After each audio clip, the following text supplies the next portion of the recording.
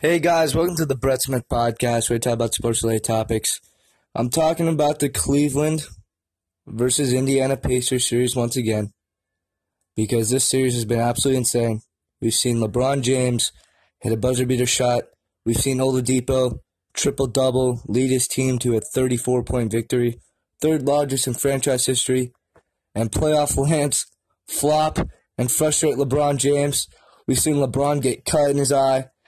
But honest to God, I've never seen LeBron James, at least remember LeBron James having to carry a team since the finals, the first time he faced the Golden State Warriors. I don't remember what year that was, but it was the first time they ever faced. Kevin Love and Kyrie got hurt.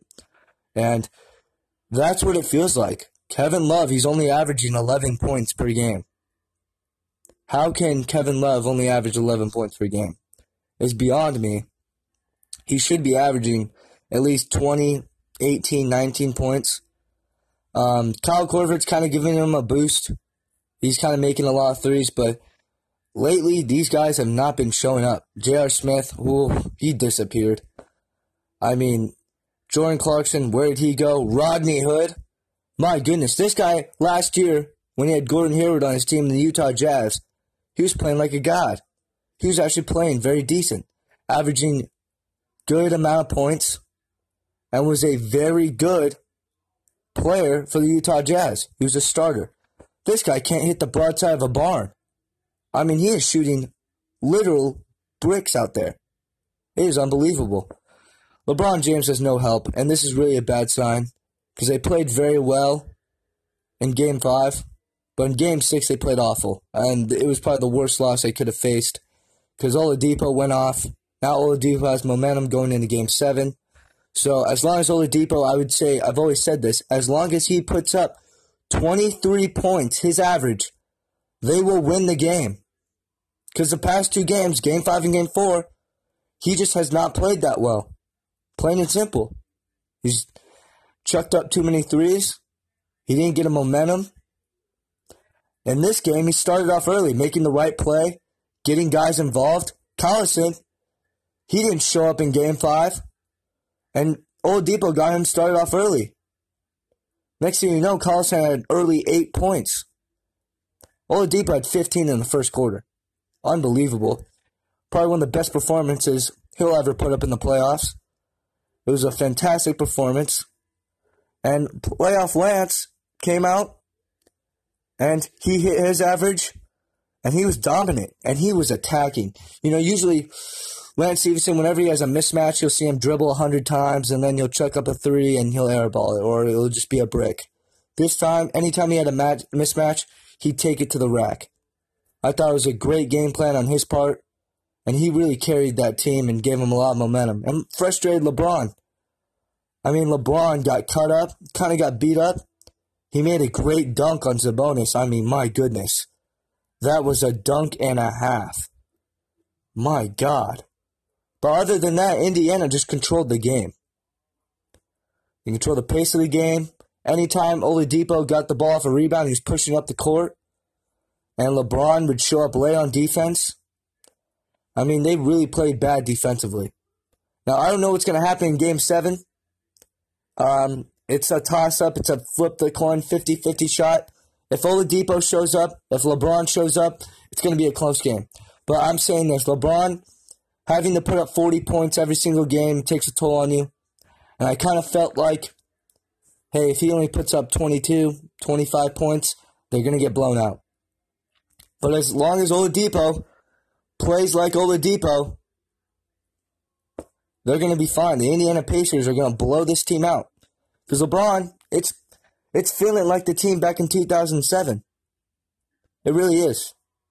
I mean, we all know these players. Jordan Clarkson, we all know him from the Lakers. Larry Nance, we all know him from the dunk contest in the Lakers.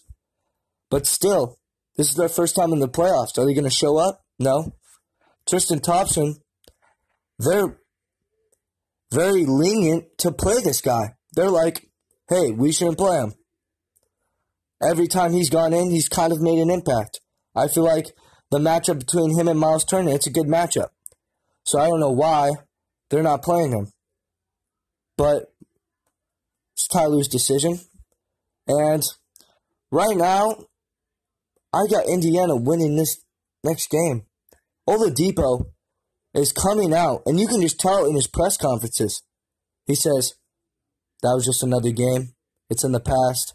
I'm ready for the future. And I think that's a great mentality to have. I mean, this guy is focused. He's ready to shock the world. And the Indiana Pacers might pull off one of the greatest upsets. I'm calling it an upset. Because LeBron James has gone to the finals 7 years in a row. If you don't think this is an upset, you don't know basketball. In the first round, LeBron James is going to a Game 7. Who would have thought of that? Nobody. Even when they did the trade deadline, they had the new look Cavs. Everybody thought, hey, they're going to the Eastern Conference Finals. You're looking at this and you're just saying, what more can LeBron do? He's made a buzzer beater, averaged 35 points per game, and they're still, every time they get up by 17, LeBron, he can't make every shot. He tries to get other guys involved. They're just missing shots. Missing wide open threes, layups. I mean, it's unbelievable.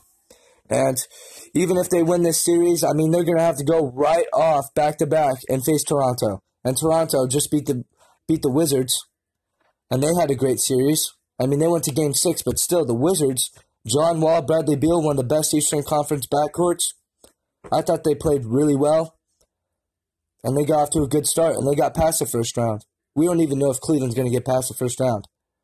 So, Toronto, if they want to change their narrative of always losing to LeBron, this is their best chance. They might not even have to face him. So, this is probably Toronto's best chance to get to the finals. Milwaukee and Boston, whoever wins that series, hey, you got a tough task. With Toronto and Indiana, my goodness. We're going to see what happens here, but that's all I have to say for the Indiana Pacers versus the Cleveland Cavaliers. It's a great series. We're going to Game 7.